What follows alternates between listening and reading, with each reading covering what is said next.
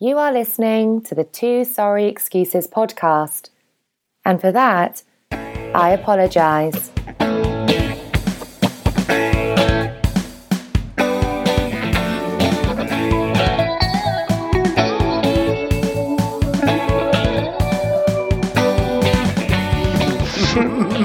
Hello!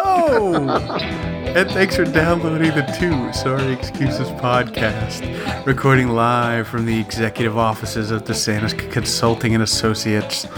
I'm your old pal Sanders. And I'm your good buddy Liv. And if you're keeping score at home, this is episode 68, the Broadway Bound edition, alternatively titled, You Can't Go Home Again. And if you're keeping score in Jersey, Sanders isn't happy with the air conditioning settings.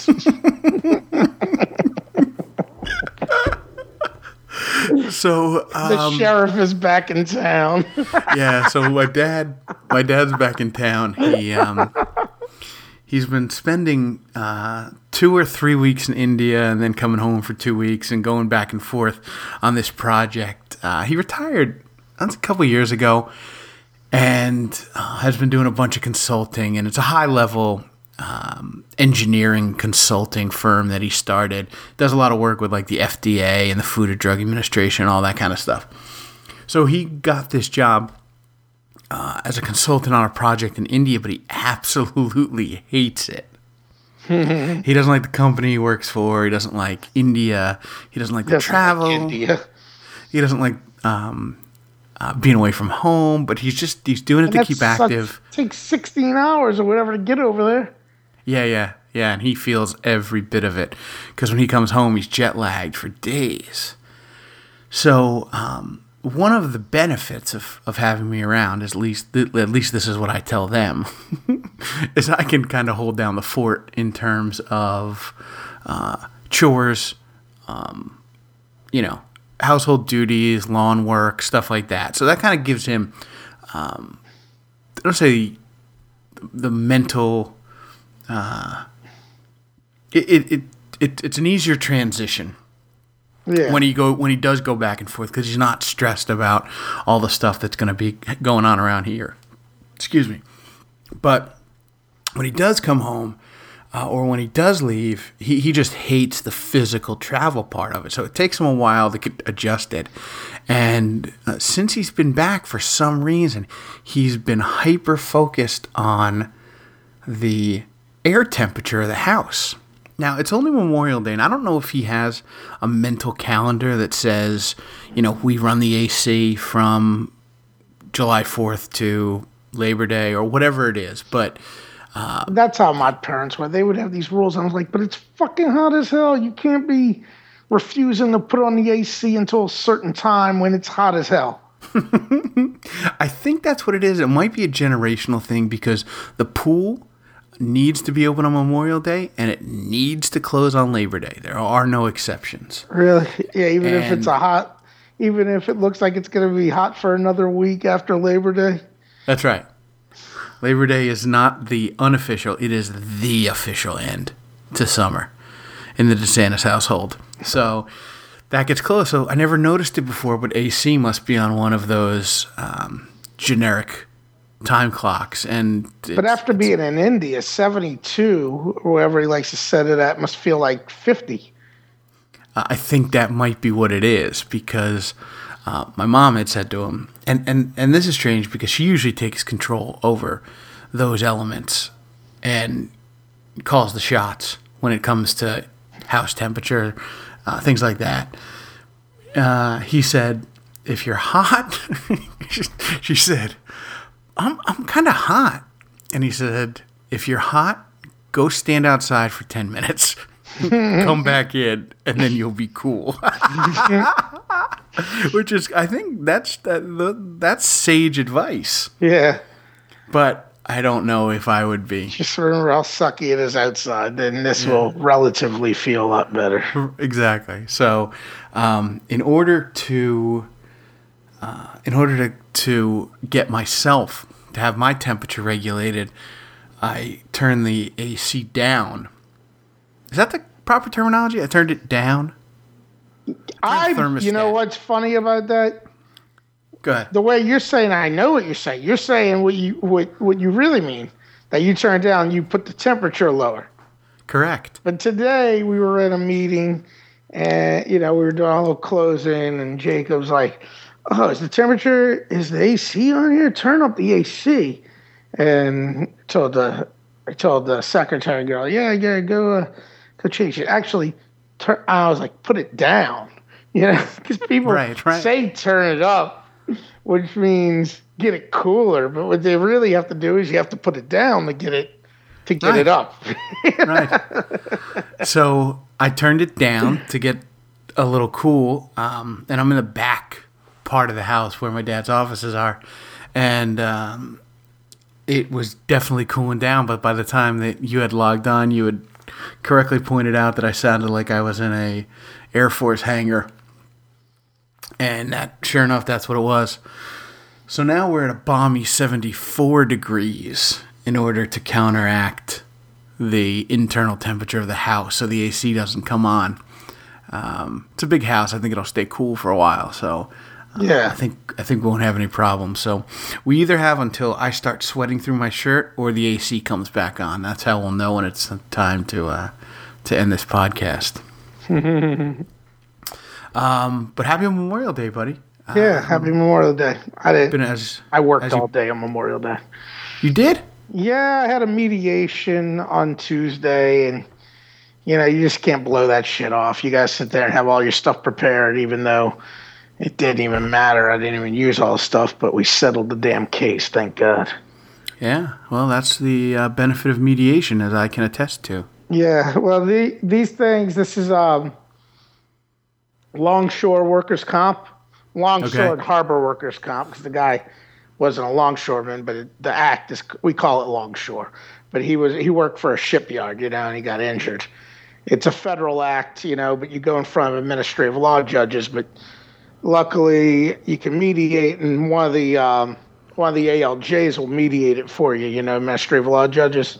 Yep. So you go, and he pretty much he's got like a 95% success rate, this one guy. So he's pretty good. So, and the thing was, the case that the judge was going to be in front of, we didn't have I didn't think we had the strongest case in the world. And because one of these guys is real conservative, which kind of sucks because the whole intent of the law is to take care of workers. So it sucks that they'll have these judges because they're a lot of, former JAG and stuff like that, military guys who get appointed because it's government stuff.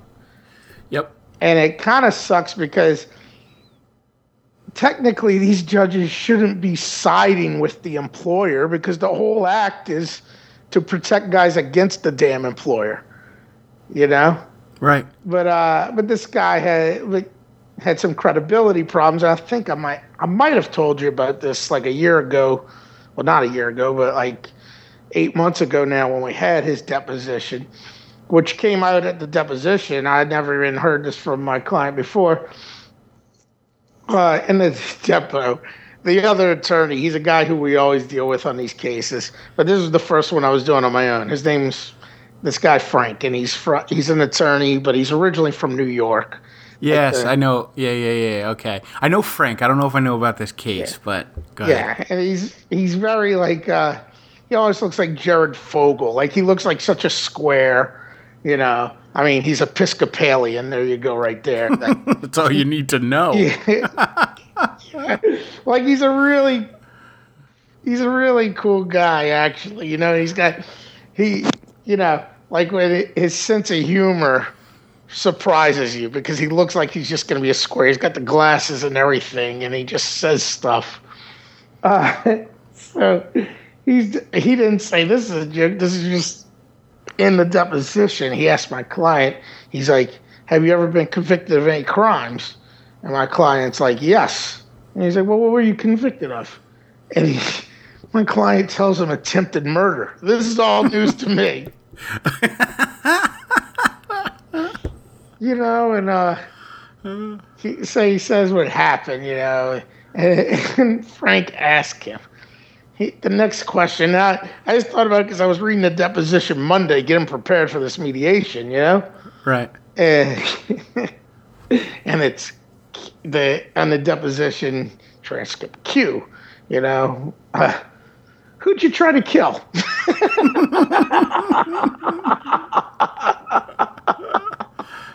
Which is like the best question ever.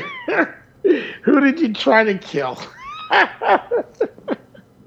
It's just so deadpans and whatever, you know. You go in there, you don't expect to be having a guy question about who he tried to kill. Right. In a workman's comp deposition, nonetheless. Yes, I was like, and so like all the other problems with this case, I turned, you know, because the way it works, you're in a room and the judge, you know, first you get in the room with the other lawyers and the judge, you know, just in a conference room. It was Bill, who's my big boss, because it was the first one I was doing. So he's like, I'll handle it, you know, blah, blah, blah, because he loves doing that shit anyway. Right, so I'm like, fine, okay, that's fine. So I go there with him and the client, and then it's the lawyer and the two guys who are like, one's from the shipyards company, you know, and the other's from their adjuster, which is basically an insurance company owned by the shipyard. Okay. You know? And then the judge. And you make your statements, and then those guys go into a separate room. And then basically you sit there, you talk with the judge, and he goes to their room, comes back, you know, keeps on going. You know, for like 2 hours it goes on till we reach a number. And now I don't really know where I was going with this. But so it's getting like Bill thinks we're gonna get a certain number out of them, because it's like these guys always give up this number, you know? That's right. As much as we know they have authority to go. Well, one of the problems is one of the shipyards that was down here in the New Orleans area has been, you know, they've announced that it was shutting down for good like years ago, but it takes a long time to like wind down the business, you know, because they have contracts of, you know, military contracts and stuff, you know. Right. They got to finish up, but they're trying to get to the point where they're just completely wrapping up and winding down the business. So they did this big audit, which put a wrench in our in the operation, because we were supposed to settle this thing a few months ago, but we had to wait because Newport News, with the headquarters, they were like, no, we're putting audit. So it turned out that was probably why we weren't going to get the money that we thought, because, you know, they're like, we just can't give out 150 for everything, you know? Right. That's what these guys are doing. But I turned to Bill at one point where we're getting near the end and we have to start thinking about, well, we better just accept something, you know. For one, I didn't want to go try this case. And Bill was heading to Europe today, you know. The wheels of justice grind to a halt when Bill gets his passport out. He never goes on vacations either. He's going to be annoying the fuck out of us for the next 3 weeks. It's right. When he's away, it's even worse than when he's there, because he thinks he's got to do more shit, you know? Right. Like he was setting up a Skype account and everything so that he could Skype with the office. But I turned on, because Bill had realized all the problems with his case. I was like, another thing, Bill, you might want to know, Nick, how the guy right here, the client. I was like, by the way, he also has an attempted murder conviction. Which apparently is known by everybody except our firm, Bill. And, well, because it's something that's really not relevant. Right. You know, because it happened 20 years ago. Technically, it shouldn't have any bearing. But it's not like that won't come out, you know, if they get him up on the stand, you know. And he's also got a conviction for like misdemeanor theft, which might even be worse than the murder one, because that means he's dishonest. Yeah. You know, the attempted murder, his story was a guy was trying to hold him up, so he shot him. You know, it was a drug addict in his neighborhood. And that makes sense to me, because I knew the guy grew up in a shitty neighborhood. You know, I knew where he grew up.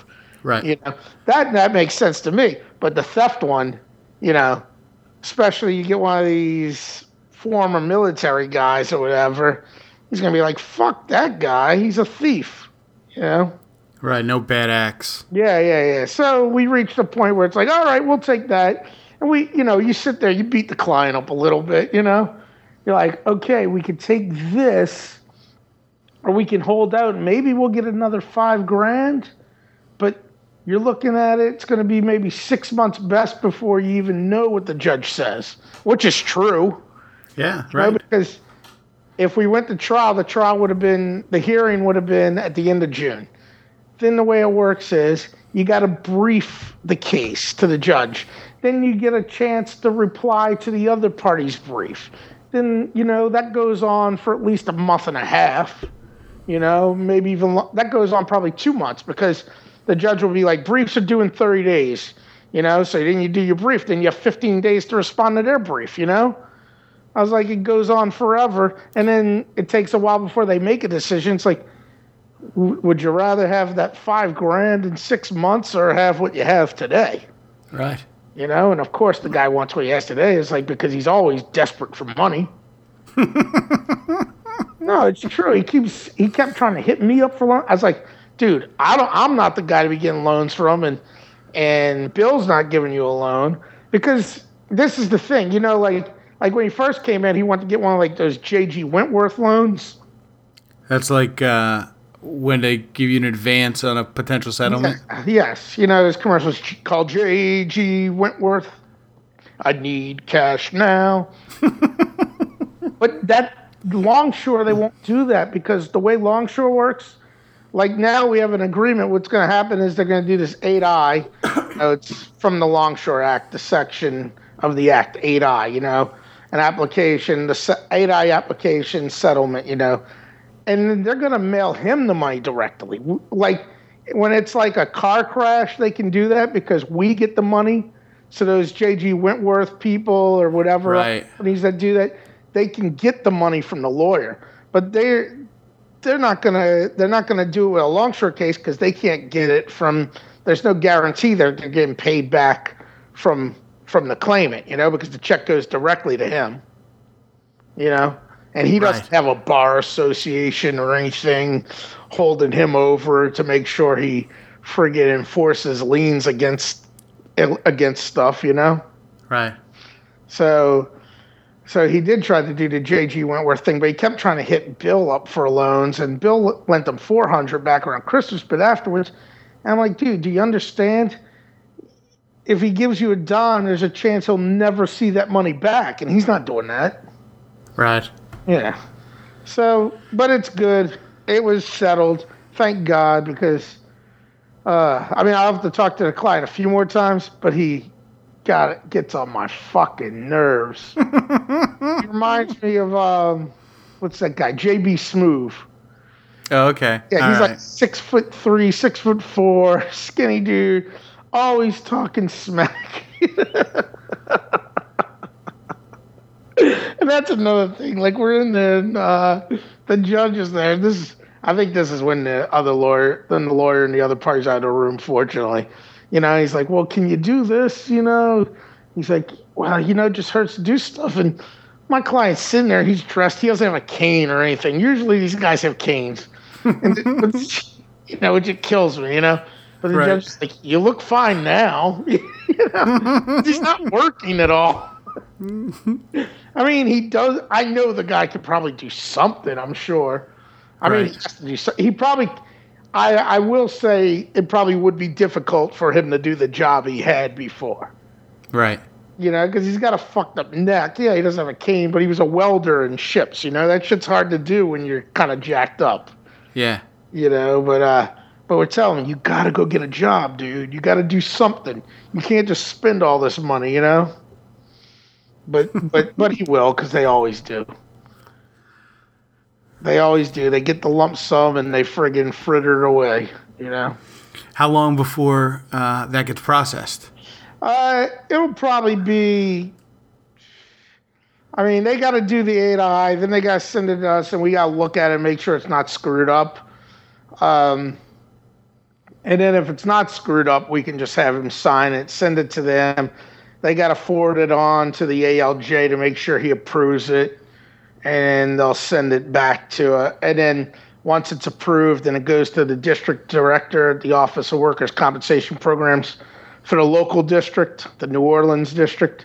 Then they'll disperse a check to the guy. So, optimistically, 30 days. So he gets the award on Memorial Day. It'll be gone by Labor Day. Yeah. Exactly. Like Bill's telling him, why don't you think about buying a cab or something, Because it's something. Like something where you can make some money and just, like you got to do something. Like the guy turns, I think, 43 this year. I think he's 72. You know how young that is? Normally, like Bill was telling him, it's true. Usually when we're handling cases for these guys, unless they're so jacked up that they really need it, generally you're handling cases for guys that get injured, but they're like 55 or something. They've put in a lot of times like 30 years or so out there. Right. And they're looking, they're old. They're not technically retirement age, but they've put in a good bit of work and they're ready just to get a little bonus and finish out their days, which is fair, because a lot of that shit's fucking tough work that they do, And then the employers are usually kind of shitty. They're never going to really claim you're hurt. No matter, you could walk out of there friggin' carrying your arm in another arm, like, and they'll be like, oh, and they'll find a doctor that says you're fine and you can do something. Right. Right. We have plenty of left-handed monkey wrenches. Yes. Get to work. But like that was the problem. In his case, it was like we might have a problem settling because he's so damn young, because you use those actuarial tables. Right. It's like the dude's 4 years older than me, Like you're gonna have to work again. Right. Yeah. How do workman comp cases work on contingency? No. See, well, state workers comp is contingency. It's like 20%, which sucks. Right. State workers comp sucks anyway. Especially Louisiana state workers comp sucks. Longshore works by hourly rate, but it's based on the customary rate for where you are and the experience of the attorney. So like I do a lot of these hearing loss cases, which are bullshit. They suck, and sometimes you don't even get any money on them, even if the guy does get paid. Right. And you're not getting much money off of them anyway because they know they're penny ante bullshit. But I bill $2.25 an hour. Bill bills $300 an hour. Which is pretty much the top rate. But if you say you're in New York, those guys probably get the bill $400 an hour. Okay. Because it's set by the market in which you are. I mean, New York, they might even bill more than that, but it's not gonna be the same bill as like what an actual New York attorney would bill a corporation.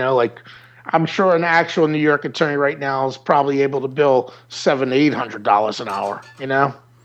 And the mediation's court ordered? It's pretrial? Yeah. Intervention kind of deal? You get to ask. You can request it, Yeah. Like you request like getting a mediation and you kind of want to get this one judge to do it for you because he's pretty good at it. He comes into your room telling you why your case sucks, and he goes back to their room with what your offer is, telling them why their case sucks. It just goes back and forth till you get where you all figured you were going to get before the day started anyway. Right. Do you get to pick the judge? Do you get to pick the mediator? Well, yeah, that's what it is. I think as far as I know, there's only two of them I know that do mediations. The other ones might do them, but maybe people don't ask them. I don't know. Yeah. But these judges, they have a couple of judges that don't mind doing them. And the guy we had the other day was definitely, like I'm saying, he's one of those ones you want to do it because I think like they said, he has like a 95% success rate, which means if you're a claimant, you kind of want that, because you always want to hedge against it. Unless you got a case, unless you have a guy that's so damn good or whatever, Yeah. And the other side wants to limit their exposure too. Sure. Because if it goes to trial, because then you also negotiate your fees with them too. It goes to trial, our fees could end up being double of what they are now, Right. That's the real pain in the ass trying to make that transition. When you're a plaintiff's attorney, which is based on like the contingency thing, but they're like, oh, well, you're working on Longshore, you better keep your hours, Because when you do plaintiff's work, you don't need to keep your fucking hours. You're doing plaintiff's work. Right. It's not like working at one of these defense firms where everything you do, you spend friggin' half of your day clocking your time, Right. But that was done. I still got a lot more shit to do this week, which sucks, but that was a big, that was a heavy burden off my shoulders because it means I'm not going to have to be killing myself preparing for that trial. Because the exhibits and everything would have been due next week, 20 days before the hearing, Nice. Well, see, mediation works, man. Yep. That's what we say in the trade. Mediation works. Yeah. Did you tell them you know me? Yeah. Because that would have probably helped. Yeah, it probably would have helped. Were you going to try to change jurisdiction? Yeah, I was like, let's to New Jersey. Yeah, to the Jersey Longshore Court.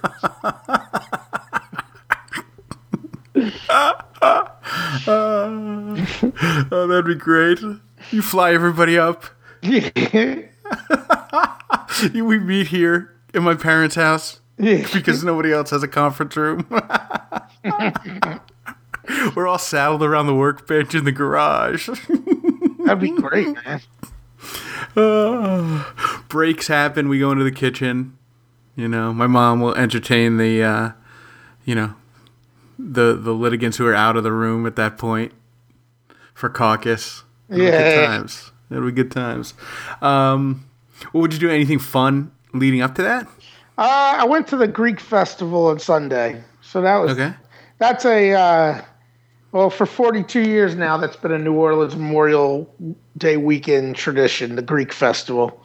Okay. Which I always love because it's held at the Hellenic Cultural Center, the home of the Greek Orthodox Church here, on the bayou. And, there's all kinds I guess you could go find Greek restaurants, but they have all these pastries, but it's made by the old Greek women there, they actually make the pastries for this primarily, Right. But they also have the roasted lamb, baklava sundaes, all kinds of awesome Greek food, Yeah. And Rob Ryan was out there again this year. He was the Greek Fest. Yeah. I didn't see him on Sunday, but he was there that day because we ran into I was with my sister and my niece, and we ran into my brother-in-law's friend from work or whatever. And he's like, yeah, I just passed Rob Ryan as I was coming in. He was walking out. I was like, I was wondering if he was going to be here because last year was a big deal when he was there. He was doing the round dance, the dance the Greeks do where they all dance in a circle. And break the plates? Well, they don't break the plates for this, they're just but that's the dance, they right? hold hands and they're all dancing in a circle. Yeah. And he was out. Yes. There were pictures on Deadspin of him last year at it, dancing in the circle, Where is it? Like at a parade ground, or do they have like a the Hellenic Cultural Center is on Bayou St. John. Like in the, I guess they call that neighborhood that's next to Lake Vista, something like that. Not far from City Park and all that. I assume you're map questing.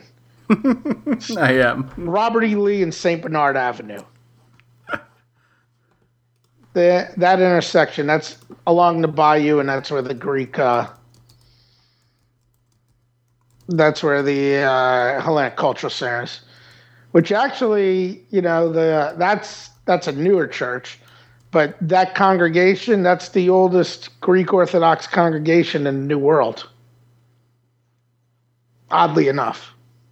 Wait, it's the newest congregation? The oldest congregation in the New World. Because you don't think of New Orleans as a Greek town, and it's not like super Greek. Like if you go, there's probably 1,000 times more Greeks in New York and places like that. But Greeks are big in the shipping, you know? They work on boats and stuff. Oh, yeah. Right. Like Aristotle and Onassis. Yeah. So hundreds of years ago, Greeks came down here, you know, and the first Greek Orthodox Church in the United States was opened in New Orleans. How do you like that? Yeah, it's the same congregation, you know? All right, I'm feeling you. I see where it is. Yeah, it's nice because it's right along the bayou. Gets a nice little breeze. A lot of people ride up on canoes and stuff, you know. I don't, because I don't have a canoe. Right. You got to pay $7 now. But on Sundays, and I've never taken advantage of this, but every Sunday of the thing, you wear a toga and you get in for free. Oh, no way. Yeah, it goes Friday to Sunday, but Sunday's always Toga Sunday. I was like, 1 year I'm going to have to take advantage of the toga thing. Wait, now, I just got totally confused with the bayou. So what's the definition of a bayou? Bayou, it's a slow-moving body of water. But a bayou, it's an actual body of water. That's Bayou St. John. Okay. If you want to Google that, you can read more about it. Bayou St. John eventually, I think it links the lake. And the bayou, that was like the oldest, like when the Native Americans used to go from there. The bayou would link to like the eventually down. It was a big trading route. So when you're from Louisiana, but are there people who are from the bayou? You mean like born on the bayou? Yeah, like that's my only exposure to it. Who is Creedence Clearwater Revival speaking of when they are? I think they're just talking. I think they're probably talking about people in the swamps. All right. Yes. All right. I don't know what some guy from Northern California was thinking about when he wrote those songs. But I mean, if you live along Bayou St. John, you're doing all right, though. Yeah, it's nice along the bayou.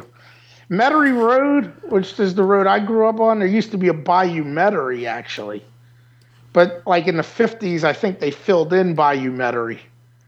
Okay. Because it's just kind of like a small little body of water. Okay. See, I would have pictured, if two guys met on the street, right? Yeah. You're out walking your dog or whatnot, or you're at a LSU game, and you met a guy, and he said, "Where are you from?" And you say Metairie or Uptown, wherever you identify as our hometown versus native versus hometown discussion. And then he goes, "Well, I'm from the Bayou," and then you're like, "Oh, no way! I got a good friend from the Bayou." The Bayou. And you're like, who's your friend? And you're like, Chappie McCarter. And you're like, I know Chappie. We were born on the Bayou together. That's what I would have assumed. And I assumed that was down by like Port Sulphur, Empire. Empire. That's where you do all the. That's where you do all the fishing. Like that's where the marinas are, where you leave to go oyster fish and shrimping. Yeah. That's exactly. That's how the people in the bayou make their living. My job was gone down there. Well, yeah, they have bayous down there, and no. That's how people from the bayou make their living. Yeah, you're thinking some bucolic imagination of what they mean by the bayou. Oddly enough, I think Houston calls itself the Bayou City. Okay. All right. Yeah. How do you like that? You learn something new. Yeah. It always pays to whip out Google Maps. Yep. always pays. All right, I can see why Houston calls itself the Bayou City. Houston's friggin' one big bayou this week. So that got fucked. Yeah, what's going on? Torrential downpours? Yeah, it's freaking Houston, Austin. They've been getting nailed, man. A couple weeks ago, I had called, maybe a week and a half, 2 weeks ago, I'd called to inquire about, ironically enough, ponchos. We're having an ALS event, and the forecast called for rain. So I had to inquire about some wholesale emergency ponchos that we could buy in bulk and then just keep at the site and hand them out if we needed to. So I called this company in Texas, and without a hint of irony, she was explaining to me how they were in Austin, how bad the weather was. But I didn't realize it was kind of an ongoing thing. Yeah, and I think they're expecting more, man, which really sucks, you know. But, do they have drought problems? So everything's just kind of running off? Yeah, I don't know what it is. I mean, I don't know if they had drought problems because they should get a decent amount of rain in Houston. Yeah. Because Houston's kind of similar in climate to New Orleans, you know? Right. I mean, it's not that far away from the Gulf, you know? Yeah. I don't know. I mean, that stuff came through here the other night, and there was, in Kenner, town right next to us, a tornado went through there, you know, that same system. We just didn't get as, luckily it dissipated a bit, but it rained all in the middle of the night, you know? Right. You know, I don't know, I don't know if it was a case of them just not getting that much rain in a while or what. But the problem is when you get so much rain, it's within a certain amount of hours, no matter what, that the flash flooding takes place, you know? If it falls down too rapidly, you know? Right, because nothing can absorb. Yeah. And I think that's just what happened, because it was just way too much. It was just way too much at once, you know? Right. Stuff was just stalled over them, you know? There was a bad flood like that here 20 years ago, because I know they were commemorating it, but I missed it, fortunately, because I think it's called the May 9th flood, May 9th, 1985. Fortunately, I was still in Syracuse on May 9th, 1995. Yes, you were. So I missed the May 9th flood because I was heading home just a couple of days later. So hopefully, you know, I saw a decent amount of people. 12 people so far died as of last night from that. So that sucks. Because it kills you the idea people still die from floods, you know. Well, exactly. Weather-related events, weather-related deaths they just seem like they're counterintuitive, you know, because it's just weather. Yeah, you think, oh, well, and they had, where was it? It was a vacation home somewhere, I think near Austin, where there was 12 people in a house that got swept away. Did you see that? No, I haven't followed any of the stories other than maybe like on Yahoo. Oh, okay. I saw, something that they were getting battered. That's about as close as I've got to really comprehending the scope of the damage. Okay, yeah, there was like some house that had 12. These houses were literally getting, just ripped off the foundation, Does that part of Texas escape like tornadoes and stuff? Are they mostly north, right? Tornadoes kind of run across like Oklahoma. I don't know, because we get a fair amount of tornadoes down here. I mean, we're not in Tornado Alley by any means, but we get tornadoes, so I'm sure they get them as well. I mean, usually it's more in the outlying areas, but they come in, like in Kenner, which is right next to Metairie. There was a tornado the other day, and I think they just had one a couple of weeks ago before that, But it's not, but yeah, we're not getting like the thing in Oklahoma City too often. Right. Yeah. Everything I know about tornadoes is based on Friday Night Lights, the TV show, not the movie. Yeah. And I know that they were based somewhere around. Say about Friday Night Lights, it'd be like the movie, not the TV show. Because I'm vice versa on that. I've seen the movie, but not the probably seen one episode of the TV show. Oh, man, I'm a sucker for Kyle Chandler and Connie Britton. What can I say? Were you a big fan of Early Edition? No, but I was a big fan of Spin City. Was Kyle Chandler on that? No, Connie Britton was. You watch Nashville?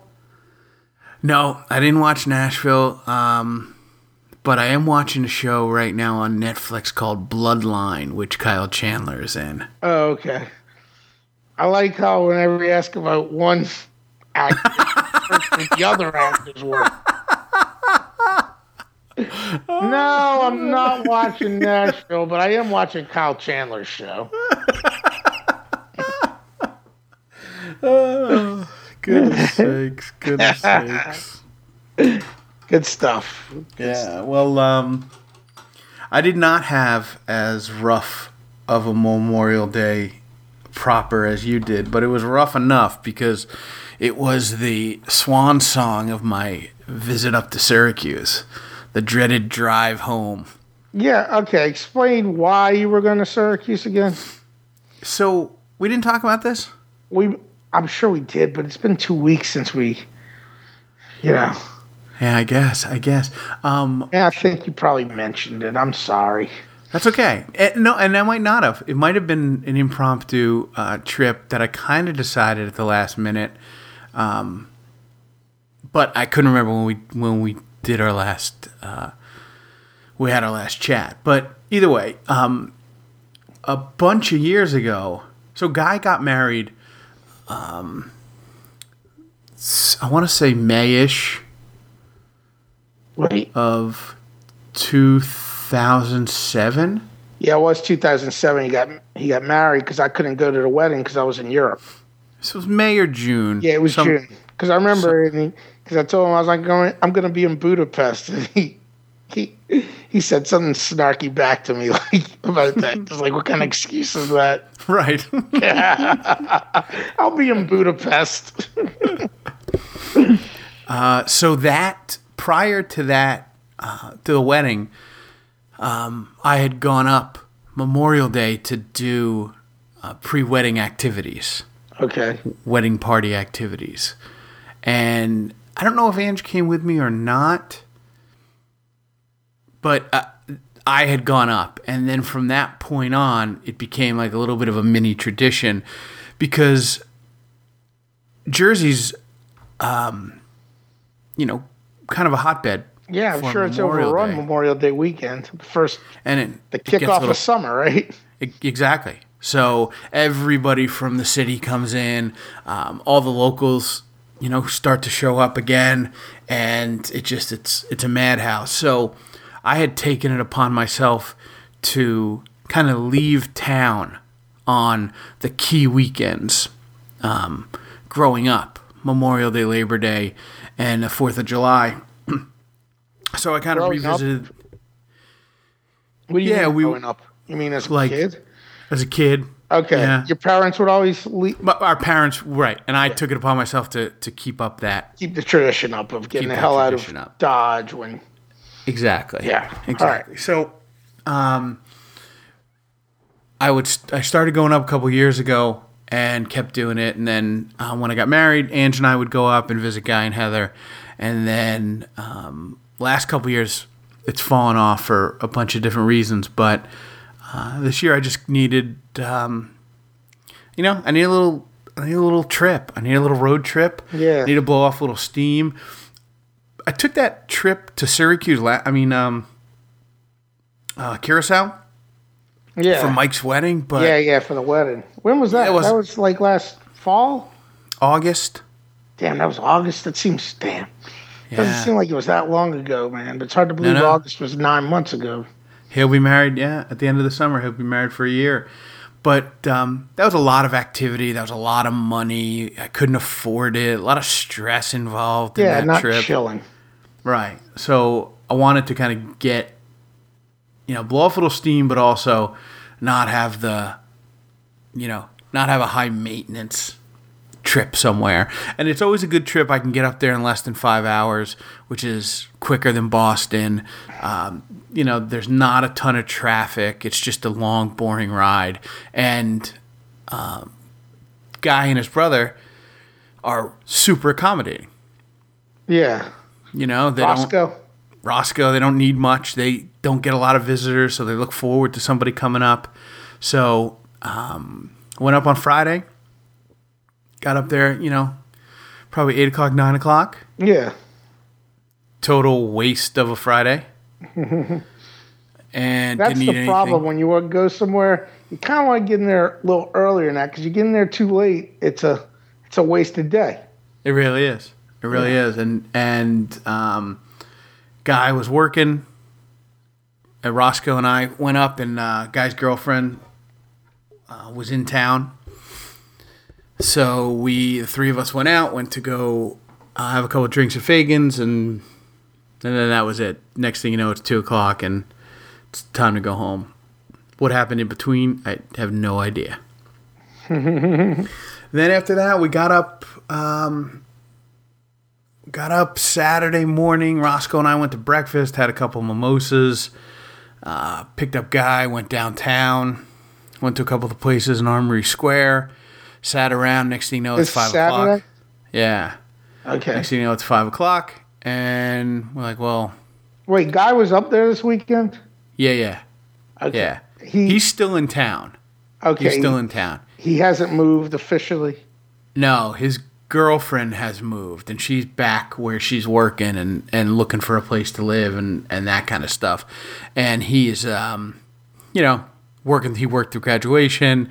I guess he's kind of given John and Jerry Dellis a couple months to get their affairs in order before he takes off, because he's not in order. He's not in a super hurry. He's gonna go whack him or something.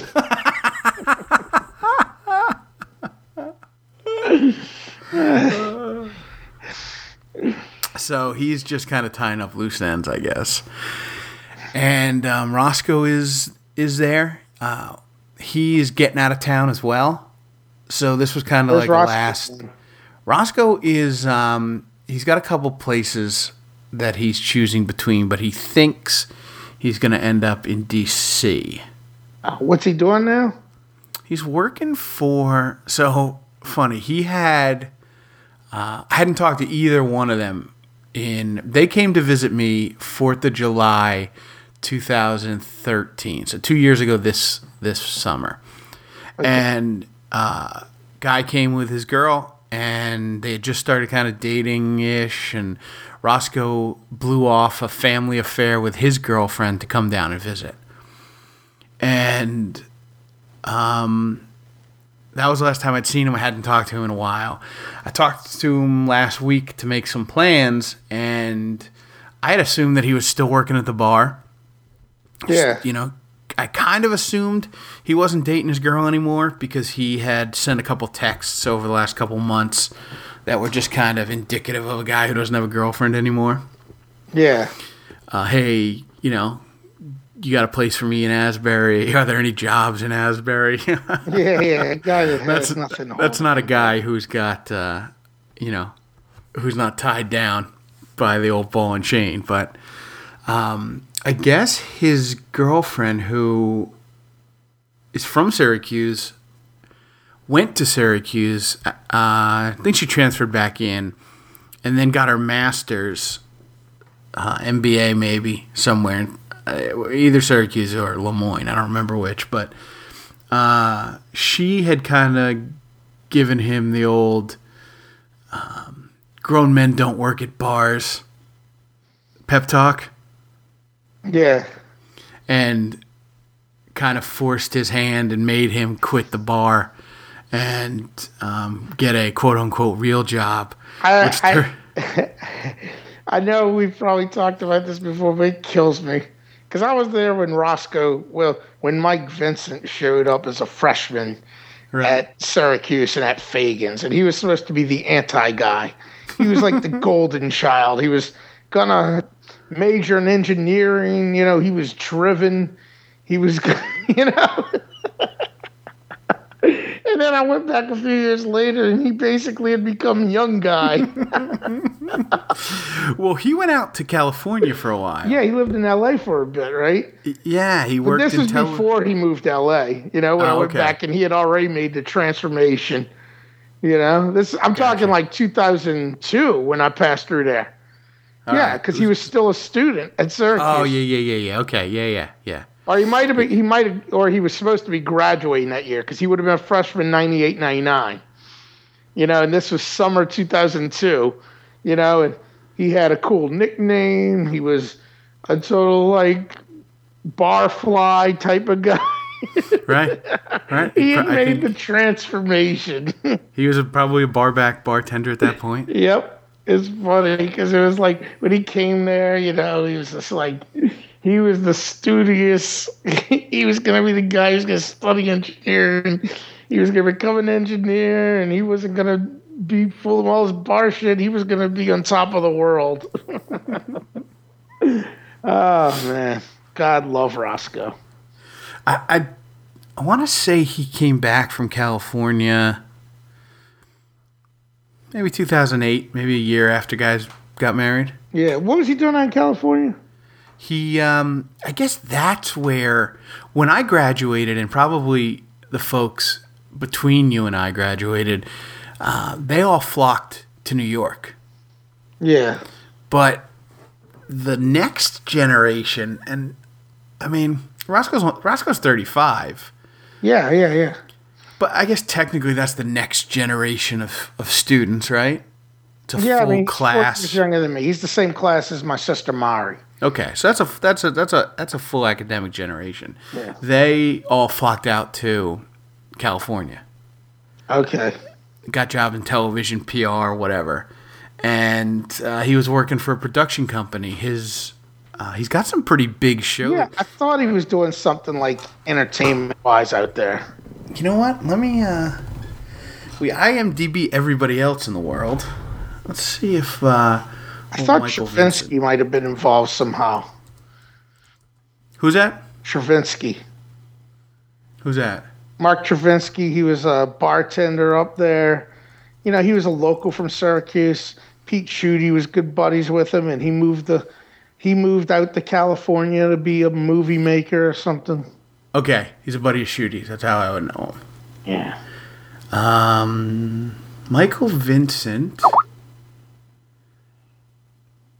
does not appear on IMDb to have an IMDb. What about Roscoe Vincent? Yeah, I thought that's what he was doing, something out like that. But then he came back to Syracuse from there, or was there something in between? No, he came back from there. Okay. He came back from there. Broke up with his girlfriend, and he kind of... Broke up with a California girlfriend? Nope. Broke up with a Syracuse girl by way of Allentown or Harrisburg or one of those nondescript blue-collar Pennsylvania towns. Yes. So he was dating her. They moved out there together, or shortly after his landing, they kind of hooked up and moved in together. They were serious. They dated for a long time, and then it just kind of blew up. And then he came back to kind of get his feet under him again. Worked at the bar. Started to go to grad school. Typical kind of homecoming kind of deal. And then he hooked up with this chick and dated for a while, and they got real serious, and they moved in together, and she gave him the big boys don't work at bars ultimatum. So he quit and, quote-unquote, got a real job, but he started working for Niagara Mohawk. Okay. But he was just doing, customer service.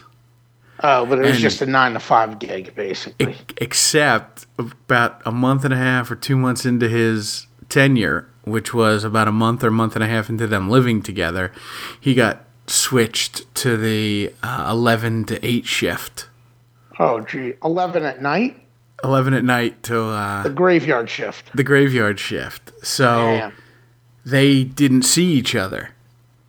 And And I mean, we didn't really talk about it because he appeared to be kind of finally getting over whatever it was, that he was getting over. But I have a feeling it was kind of like, he kind of resented making this move, working this, shitty job and for a shitty company, making shitty money. Because his girlfriend, his girlfriend wanted him to be around more, and he took the job and it didn't work out, and he probably caught shit for not being around. You know what I mean? Yeah. Even though he was doing what she wanted him to do, now he's catching shit for it.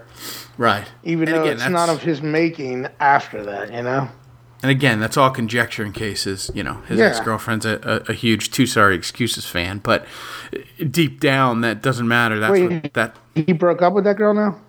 Yeah. So they're done. Okay. They're done. And wait, but who's he moving to Washington? What's going on in Washington, D.C.? Okay. So he got hooked up with this startup company, and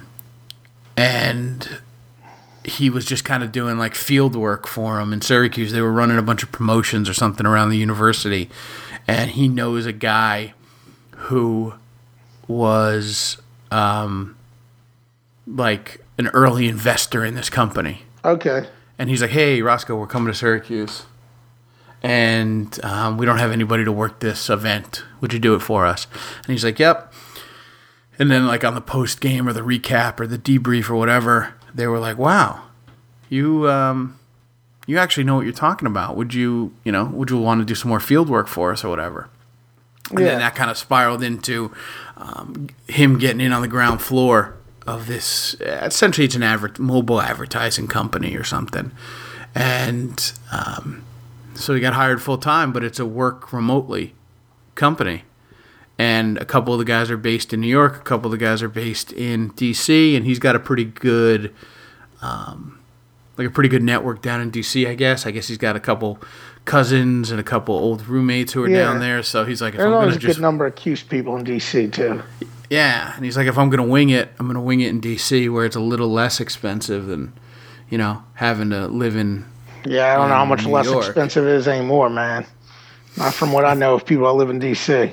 Yeah, my sister's down there, and it's still, it's still a major metropolitan area. Yeah, I mean, I know a few people that live in actual D.C. itself, and it's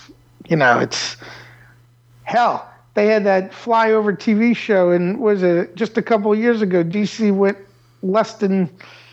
there's less than 50% black people in D.C. for the first time since they've been recording that stuff, because so many white people are moving in.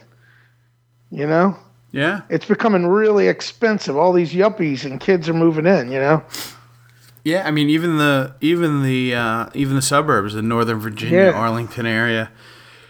My sister's down there, super expensive, but yeah, I mean, what's the bogus thing about DC is it's like the DC metro area and all that. It's the highest. If it's not the highest, it's the second highest per capita income in the country.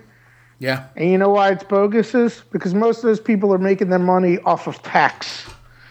That's what the wealth is all based on. It's all based on government money, Yeah, government jobs, contractor jobs. Yeah, how ridiculous is that? And that's been booming industry.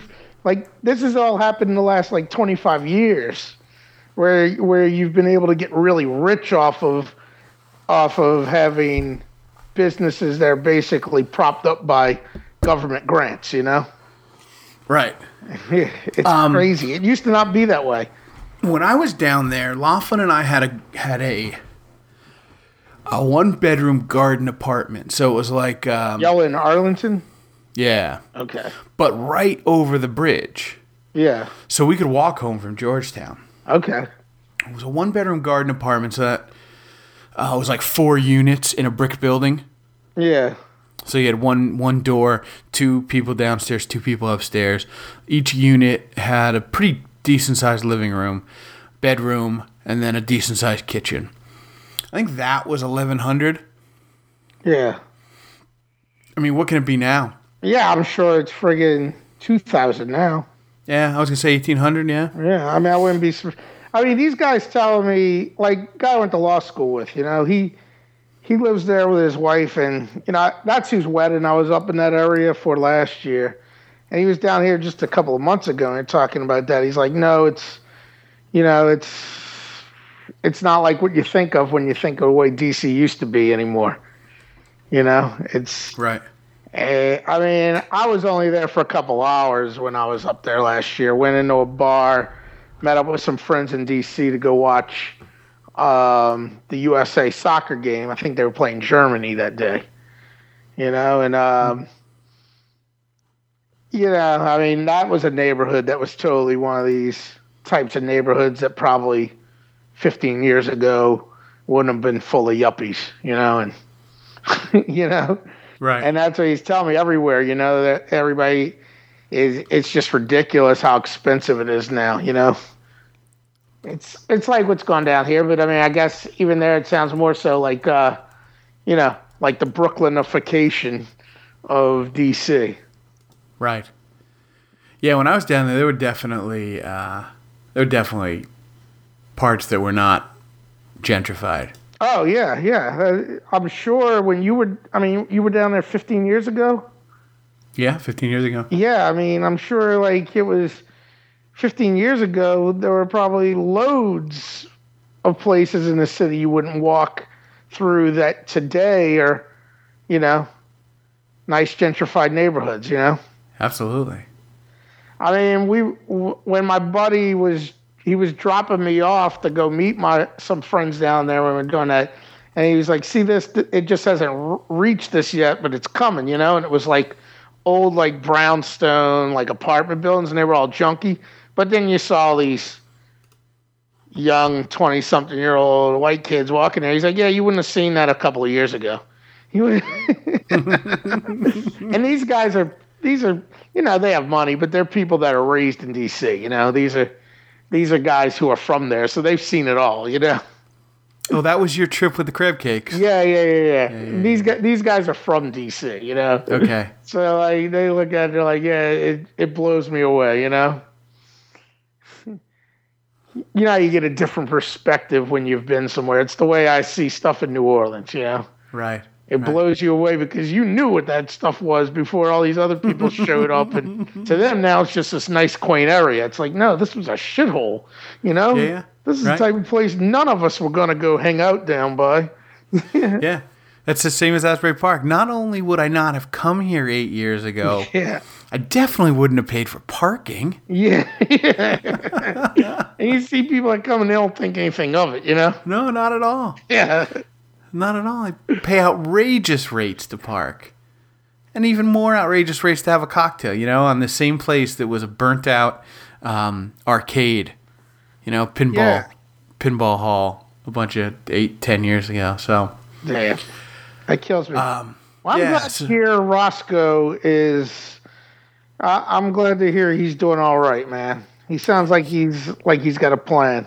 He does have a plan. As a matter of fact, he was active in 2011. Was the last project he worked on, because I remember this during a conversation, and I just looked it up while we were chatting. He was a production assistant on Horrible Bosses. Oh, okay. And I think that was his big that's his big credit. All right. He had worked his way up from like whatever, assistant coffee fetcher to the production assistant. And then I think he came back home. So probably like 2012. All right. Cool. So that's what he's up to. And we spent the day downtown. Hanging out at the Armory Square places. Hanging out at Armory Square. I'm sure they have new places, but places like the Blue Tusk and Clark's and whatnot. Blue Tusk is still there. We sat outside of Suds Factory for a while. Dorsey's is not Dorsey's anymore. It's called something else. I think Clark's is still there, but we didn't. Clark's had good roast beef sandwiches. Yeah, Clark's had good roast beef sandwiches. But we hit the granddaddy of them all for dinner. Dinosaur barbecue. Nice.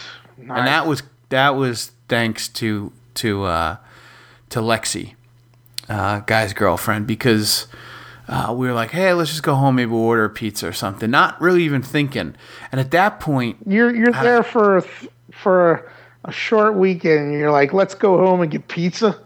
No, that wasn't my idea. But at certain points of a long outing, you start to contemplate variables, and one of the variables is always, as you know, how are you going to get home? What are we going to do with the car? So we were kind of cut our losses and get home. But then she was like, let's go hit Dinosaur. And Dinosaur ended up being probably a 3-hour affair, which was good enough to just kind of like relax off the night. Yeah. And I think, we came home, put on a hockey game by like 10 o'clock, and we kind of had fizzled out. And then, I mean, that's a hard day, man. Yeah, 10 to 10. It basically ran 10 to 10. Yeah. We went to breakfast, which I don't know if it was necessarily on anybody's radar, but Stella's. Stella's? Okay. Yeah, it's a diner off of 690. Okay. I want to say it's back. I always felt like Little Gem was like in an industrial park kind of deal. Yeah, I mean, I don't even remember being in a Little Gym in the middle of the night, but it always seemed like it was in the middle. You never get a real sense of what a place looks like when you only go there at night. Right. But I know what you're talking about. Doc's was awesome, though, man. Little Gym, that sucks. Yeah, Doc's Little Gym, right. Yeah, well, that was the what's the word I'm looking for? The Oedipus?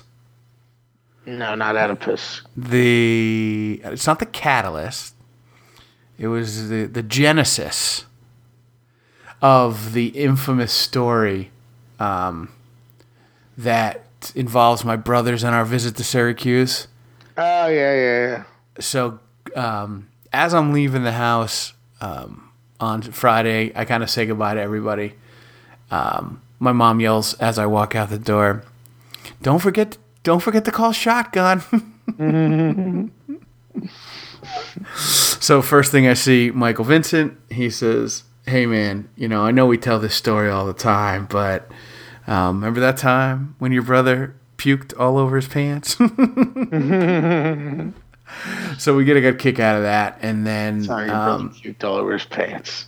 And we ended up not going to Little Gym, but we went to Stella's, which is right around the corner. Well, Little Gym's not an option anymore, so. No, it's back.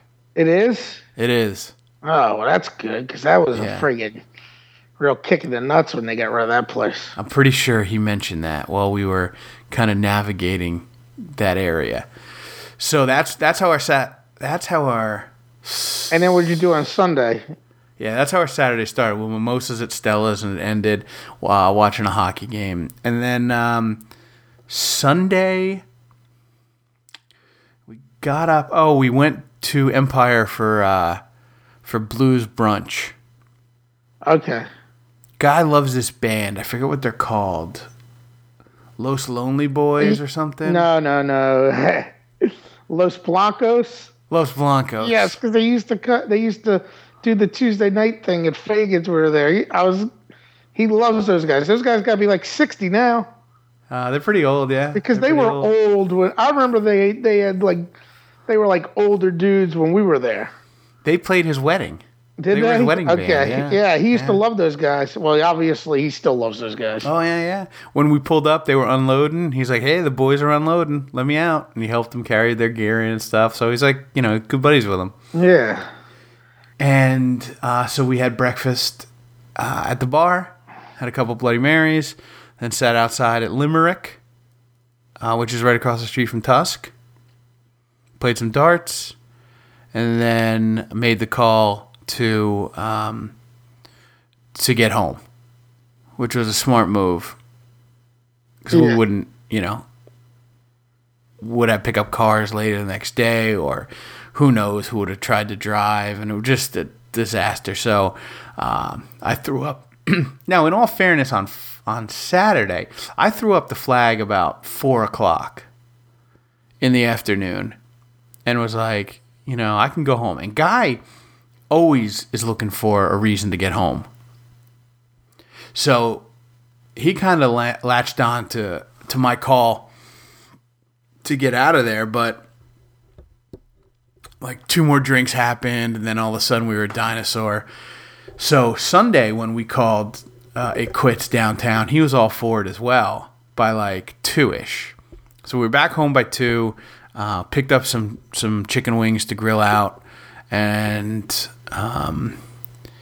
he was asleep by 6. On Sunday? On Sunday. Damn. Which, in reality, was the call. Because Roscoe and Lexi and I made the mistake of riding bikes from Buckingham to Westcott to go see one of Roscoe's chick friends who just graduated law school. So it was a bunch of post-grad law school students. Yeah. Before they started to study for the bar. So they're like in no man's land. And I don't remember being or surrounding myself with people who were as annoying as some of these law school people. But maybe I had a different perspective, you know? Yeah. Come to think of it, maybe all recent law school grads are annoying. I think they are. Yeah, maybe that's what it is. Yeah, I mean, you just don't see it because you're amongst it at the time. Yeah, but even amongst it at the time, I think I saw it, you know, because they annoyed the hell out of me. But they're way more annoying the further I get out, you know? You know, I took off really quickly. I wasn't around them third year because I was up in Boston. And then I came back for graduation, and then I was out of town. So that's why I didn't see anybody. Yeah. So maybe you're right. Maybe they just all exist in that form, regardless of the era. But you know, they were kind of chatty about what their plans were, and it was kind of interesting to hear what each of them wanted to do. But well, they all have such huge plans at that point, grandiose ideas. Yes. And then all these ones who are all these gunners, and they think they're great because they're going to go work at these big firms. And they go to these big firms, they realize, yeah, this is what you do. You friggin' sit here and write shit for old partners. You do all their shit work. I mean, that's what happens at those big firms, But the thing that amazed me about this little crew, and it was about half girls, half guys, was that I couldn't have differentiated them between them and a recent college grad. Yeah. Because I think every young 20-something now speaks in the cadence of, like, I guess in the 80s it would have been Valley Girl. Yeah. But now it's like Kardashian. Well, they had on SNL a couple weeks ago and Scarlett Johansson hosted. Yeah. Where they're like, there's guys doing the museum presentation, the docents or whatever. And Scarlett Johansson and some other girl amongst the crew, and they're just like random, that's this thing that all these friggin' broads say random about shit that's not random. Right. It's just like the literally thing, Yep. And they just keep back. And that's what I think you're talking about. That's exactly what I'm talking about. Random. That is so random. The other thing they do is oh my God, that is so funny. Yeah, they love that hesitate thing. But when it's funny, you should laugh.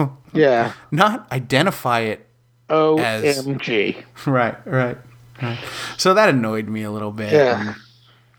Maybe I had my expectations too high. Maybe I was, I was going to meet, I don't want to say intellectuals, but like, people that I could at least share a common experience with. I haven't talked to new people in a real fucking long time.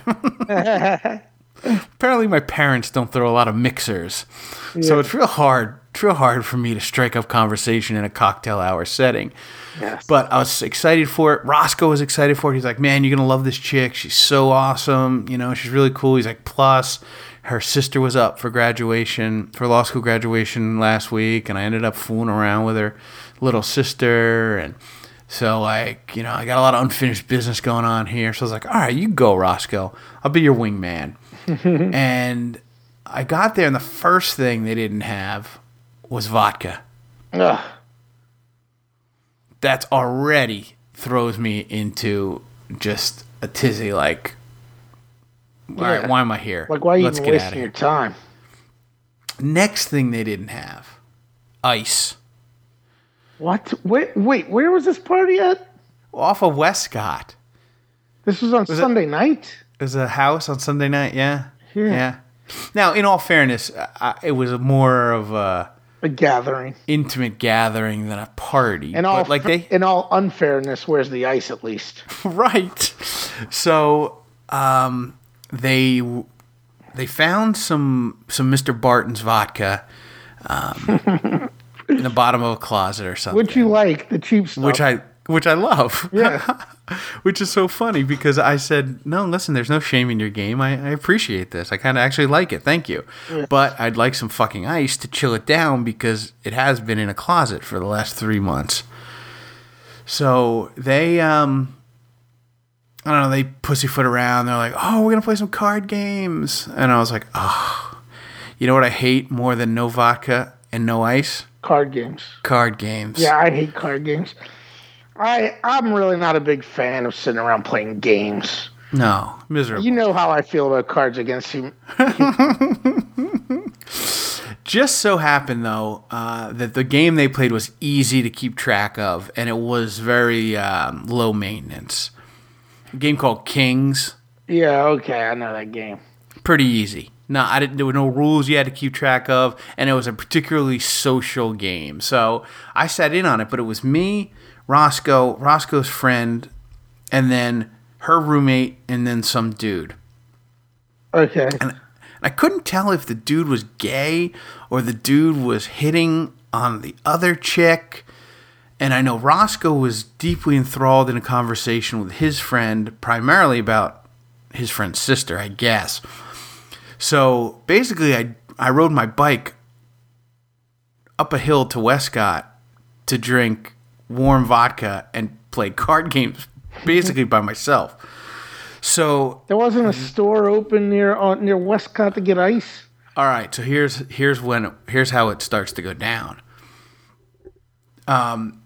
Roscoe and his friend quit the party, or quit the game, and I'm like, we're gonna go outside and have a cigarette.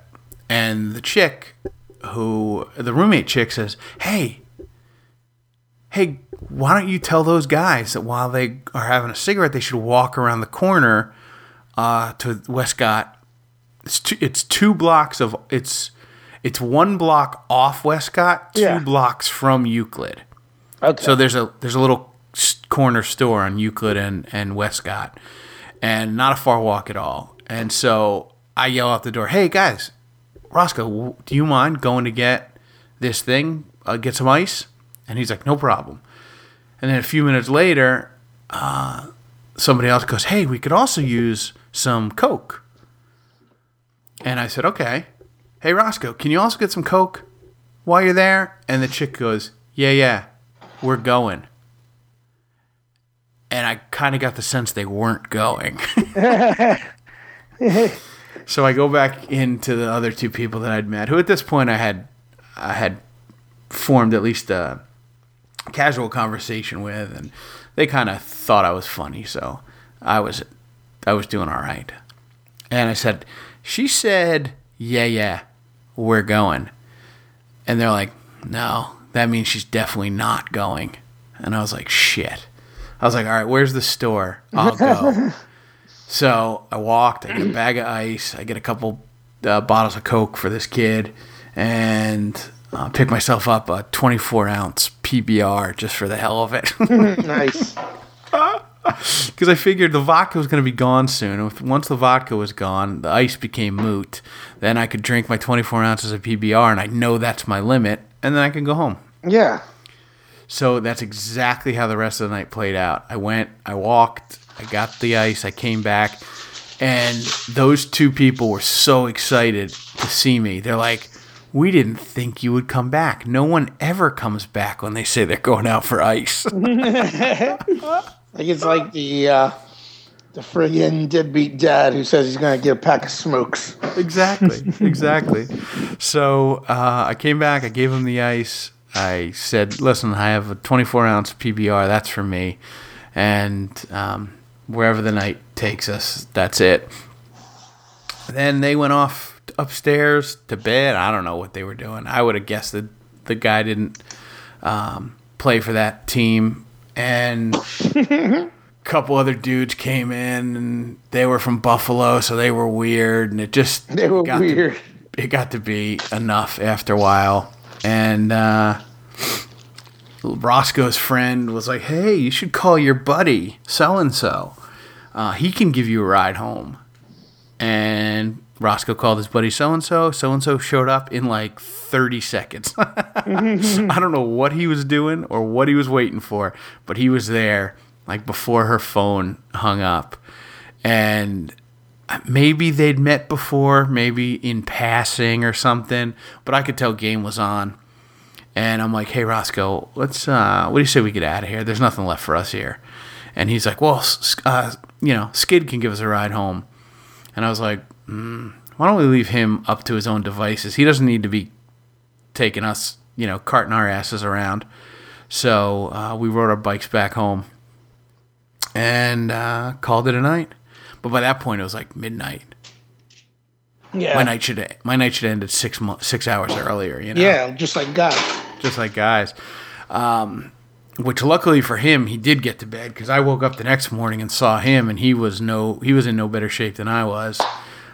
His only benefit was that he didn't have to drive 5 hours home on Memorial Day. Yeah, that's the worst part about that. Oh, it was brutal. Having to get up and make that drive. Yeah, it was brutal. So, could have been worse. I've had it been worse. I felt reasonably well. Came home, took a little nap. But I'm telling you, man, it's Wednesday night at 10 o'clock, and I'm still recovering. Well, did you work the past 2 days? Yeah. I worked a half a day on Tuesday, and I worked a full day today. Okay. Yeah, that's what sucks. I never even had a real holiday. And if I didn't have that mediation, I would have just blown off Monday. Yeah. My boss didn't close the office. He's incredible. The type of bullshit he pulls. This is the bullshit he pulls.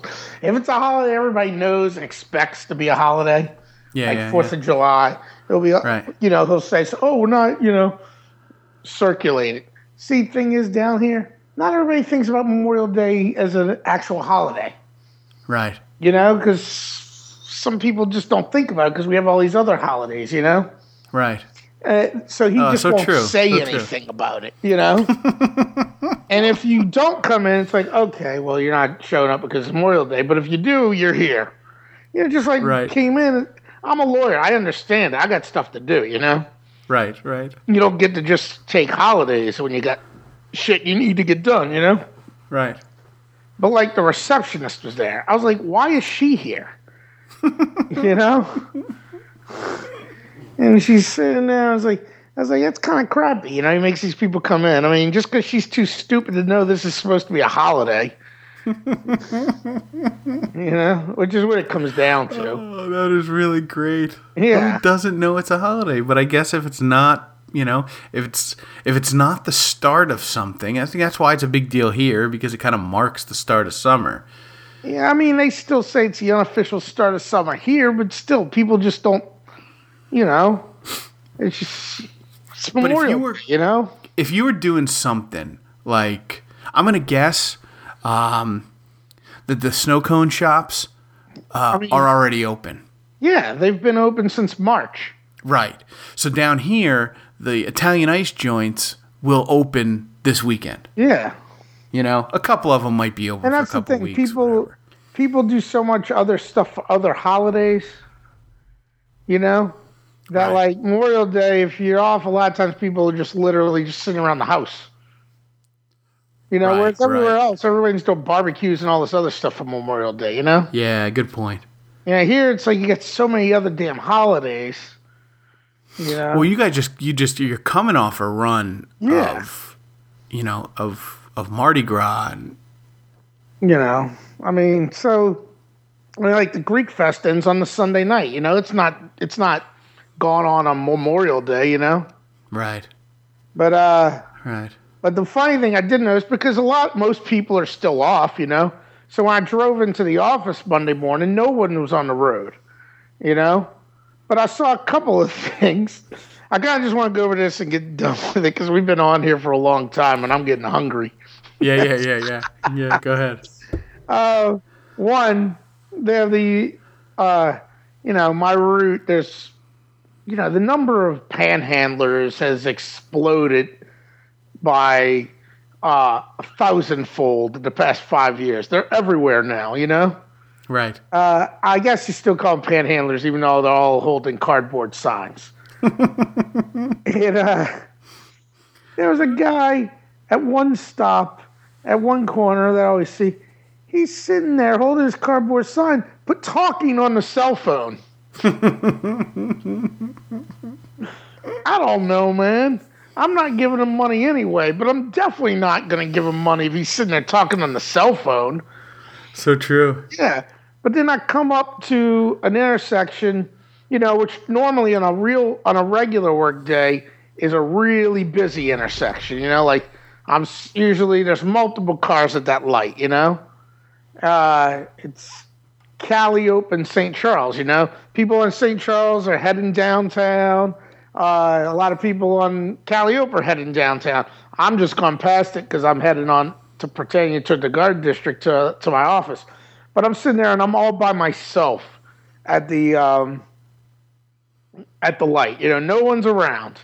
And I had my windows down because it was kind of a nicer day, Right. And there's this panhandler lady who I've seen out there every day. And she's out there. And I'm like, do the beggars ever take a holiday? Like if they're not taking a holiday today, when do they take it? Right. I was like, there's like one car passing here every 5 minutes right now. So I guess, they're kind of like my boss, the panhandlers don't take holidays. They don't take off, man. They don't take off. No rest for the weary. Yep. All right, man. On that note. All right. Well, check out that link I sent you in the messages down there. All right, I will. Unless you want to check it right now just for the fun of it. Let's see. Oh, here we go.